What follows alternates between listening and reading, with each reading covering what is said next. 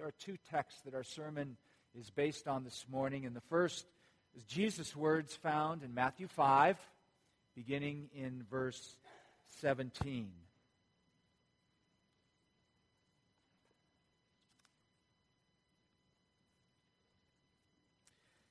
This is from what is called the Sermon on the Mount, and again, the words of Jesus.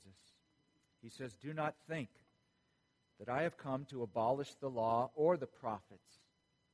I have not come to abolish them, but to fulfill them. I tell you the truth. Until heaven and earth disappear, not the smallest letter, not the least stroke of a pen will by any means disappear from the law until everything is accomplished. Anyone who breaks one of the least of these commandments and teaches others to do the same will be called least in the kingdom of heaven. But whoever practices and teaches these commands will be called great in the kingdom of heaven. For I tell you that unless your righteousness surpasses that of the Pharisees and the teachers of the law, you will certainly not enter the kingdom of heaven." Our second scripture reading is from Galatians chapter 3, verses 19 through 25.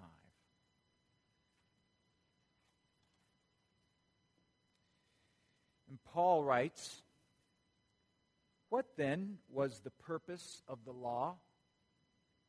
It was added because of transgressions until the seed, to whom the promise referred, had come.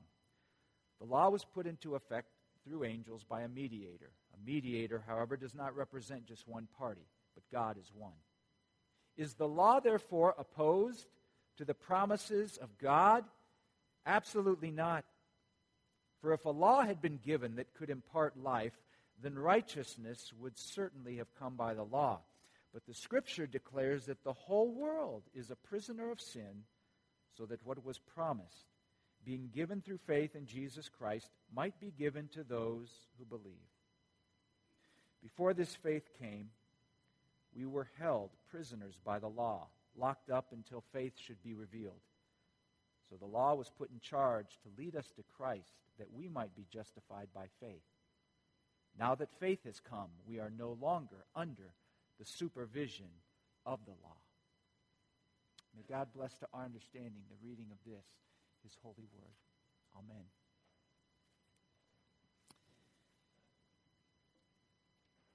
The Apostle Paul could not be more clear.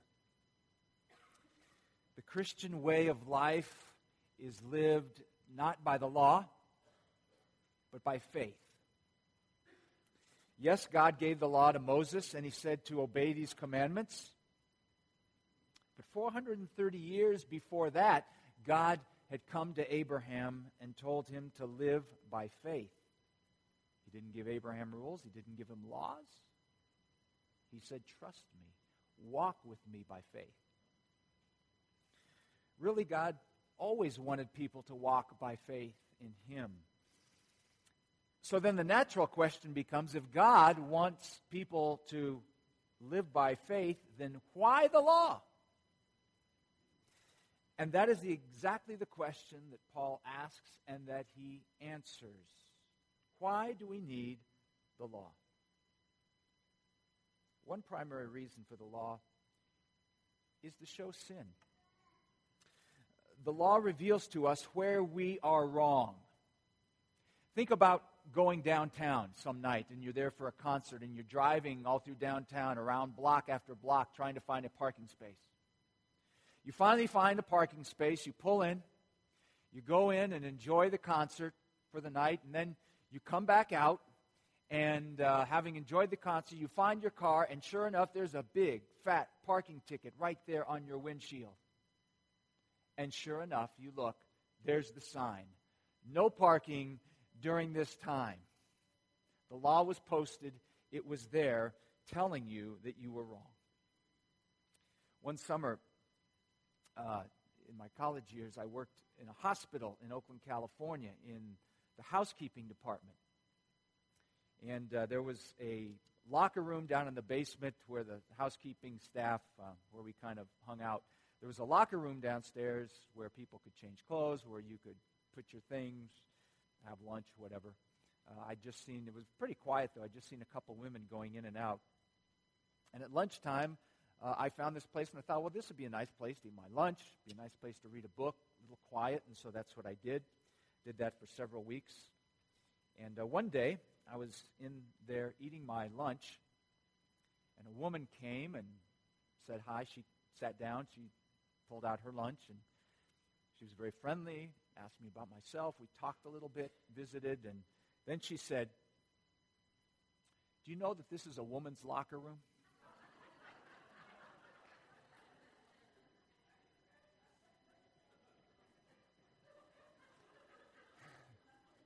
And I wonder how red my face was when she said that. There was no sign telling me that. There were no rules saying that, posted anywhere. I was very grateful that this woman calmly came down and told me the truth, that she set me straight. Once I became aware of the rules, I realized I was doing something wrong, that I was in a place I should not be. I found another place to eat lunch and to read. Laws and rules tell us when we're trespassing. They tell us when to stop, when to go. They tell us not to back up over the spikes. And in this way, the law can be very good, can be very helpful for us. We would not know that we'd done anything wrong or offended God unless He'd given us His laws to point it out. You can't be told you're out of bounds until you know where the boundaries are. Romans chapter 3, verse 20 says, the law makes us conscious of our sin. Paul also takes up the question of the goodness and the purpose of the law in Romans chapter 7. I want us to read and hear this carefully. Paul writes, "What shall we say then? Is the law sin? Certainly not. Indeed, I would not have known what sin was except through the law. For I would not have known what coveting really was if the law had not said, 'Do not covet.' But sin, seizing the opportunity afforded by the commandment, produced in me every kind of covetous desire. For apart from law, sin is dead. Once I was alive apart from law, but when the commandment came, sin sprang to life and I died. I found that the very commandment that was intended to bring life actually brought death. For sin, seizing the opportunity afforded by the commandment, deceived me, and through the commandment put me to death. So then the law is holy, and the commandment is holy, righteous, and good." Paul points out here that the law is not sin, but it exposes and gives life to sin. He continues, "Did that which is good then become death to me? By no means. But in order that sin might be recognized as sin, it produced death in me through what was good, so that through the commandment, sin might become utterly sinful. That sin might be recognized as sin." In short, the law and the commandments put the spotlight on and expose where we're wrong. That leads to our second purpose of the law, that the law drives us to Christ as our Savior. We see our need for our Savior when we come to realize, we can't do all this. The rules are too heavy. The rules are too burdensome. Who can be perfect all the time? Paul reminds the Galatians in an earlier passage of some things that are in the Old Testament. "Cursed is everyone who does not continue to do everything written in the book of the law." That's from Deuteronomy 27. "Cursed is everyone who doesn't do everything that's written in the book of the law." Yikes. Because there may have been one or two times in my life, I can't exactly remember, where maybe I haven't done all the things right. Maybe one, maybe 3 times. There are 2 ways that we can offend God. One way is obviously to just break all the rules and just go our own way and forget what God says. But there's a second way. The other is to try to keep the rules. To try to keep them and do them and presume that we're okay with God based on our life and really think we're doing them all. That's what the Galatians were doing. They were trusting in themselves and their own effort. In one of her novels, the novelist Flannery O'Connor, Southern woman, wrote from the South. She writes this about one of her characters. She says, "He knew that the best way to avoid Jesus was to avoid sin." Think about that.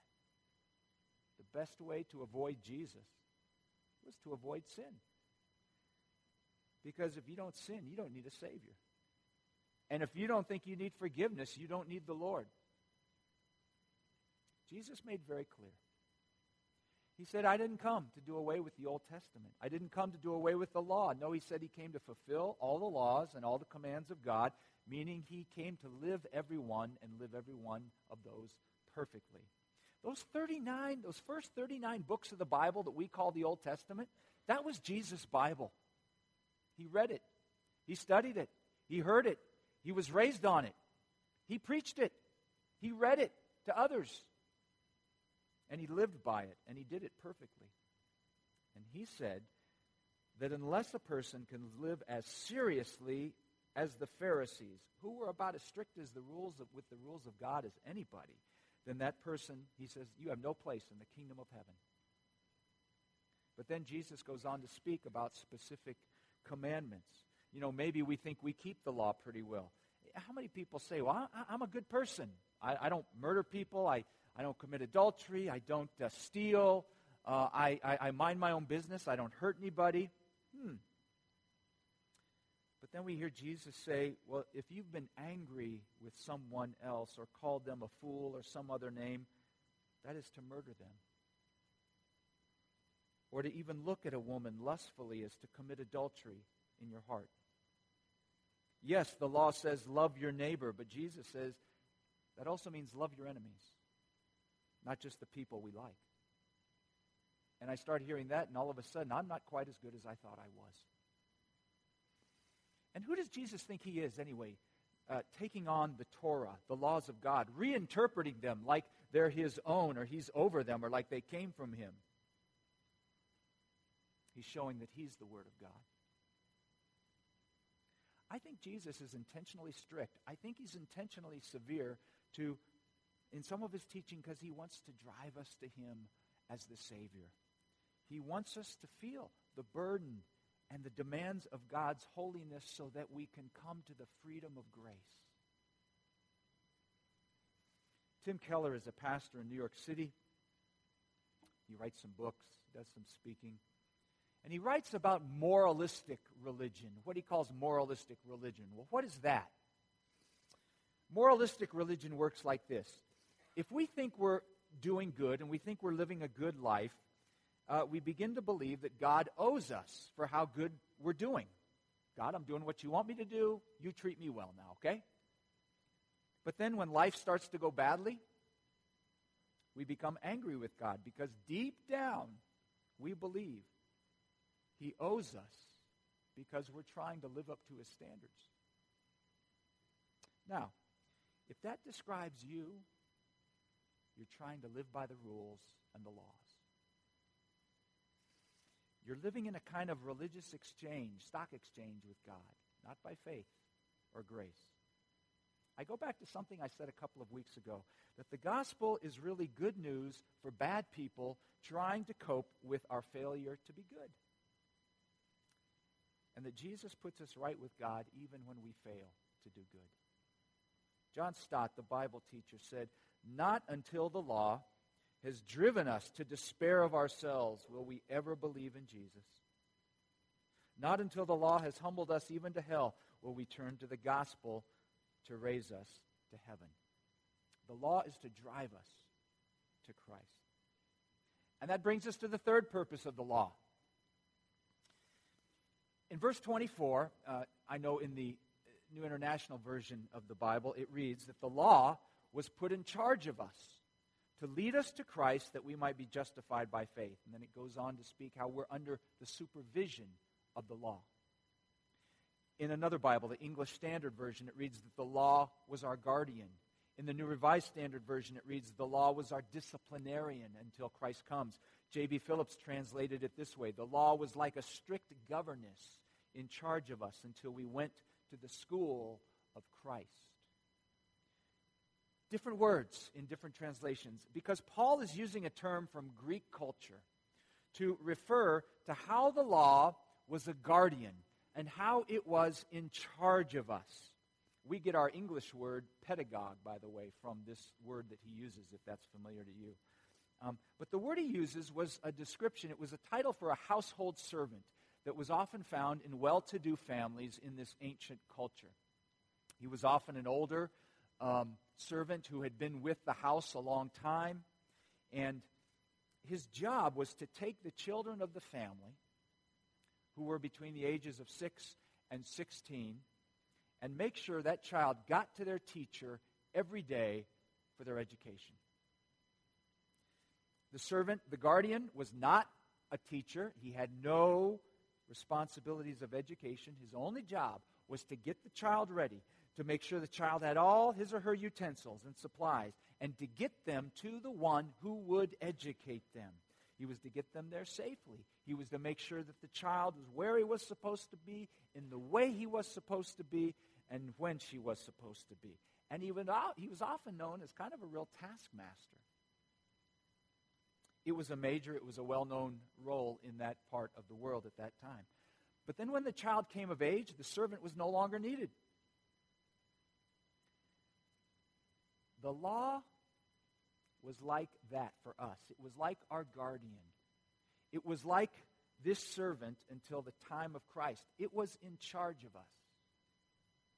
The purpose of the law was always to bring a person to Christ, the one who fulfilled the law, by showing that a person by him or herself were utterly, absolutely unable to keep it. The law was only to bring us to our true destination, which is a relationship of faith and grace and love with Jesus Christ. The law can't forgive sins. It can't give life. It was merely a way to get us to where we could really get life. Verse 19, there's a little word there. It's called added, how the law added transgression. It literally means to come by a side road. The law is a side road leading us onto the highway of Christ. It's an on-ramp to the true way of Jesus Christ.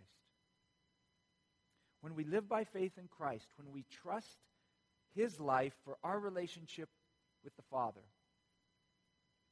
we no longer need a guardian. We no longer relate to God based on rules or regulations. We are now under his direct parental relationship. If you read the very next verse after what we read in Galatians this morning, and you go to verse 26, it says, "In Christ Jesus you are all children of God through faith." We don't need the guardian anymore. We are sons and daughters of God. We have exchanged a relationship based on law for one that is based on faith, and are directly in relationship with our Heavenly Father. As for the law, it's still present. It's helpful to know what the boundaries are. It's helpful that someone tells us which way to go in the car wash so we don't go in the wrong way and mess up the car wash and mess up our car, right? It's good to know. We still need to know how God wants life to be lived. And no, we're never going to perfectly do everything right. And that is why Christ came, to fulfill all that for us. Listen to these golden words from Romans chapter 7. Some of you probably heard these. "Therefore, there is now no condemnation for those who are in Christ Jesus, because through Christ Jesus, the law of the Spirit of life," it's a different law now, a different law. "The law of the Spirit of life set you free from the law of sin and death. For what the law was powerless to do, in that it was weakened by the sinful nature, God did by sending his own Son in the likeness of sinful man to be a sin offering. And so he condemned sin and sinful man in order that the righteous requirements of the law might be fully met in us, who live, not according to the sinful nature, but according to the Spirit." 3 things here.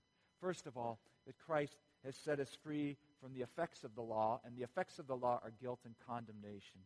The law only puts us in a guilty relationship with God. It is like a big finger pointing at us all day long. You didn't do it, you didn't do it, you didn't do it.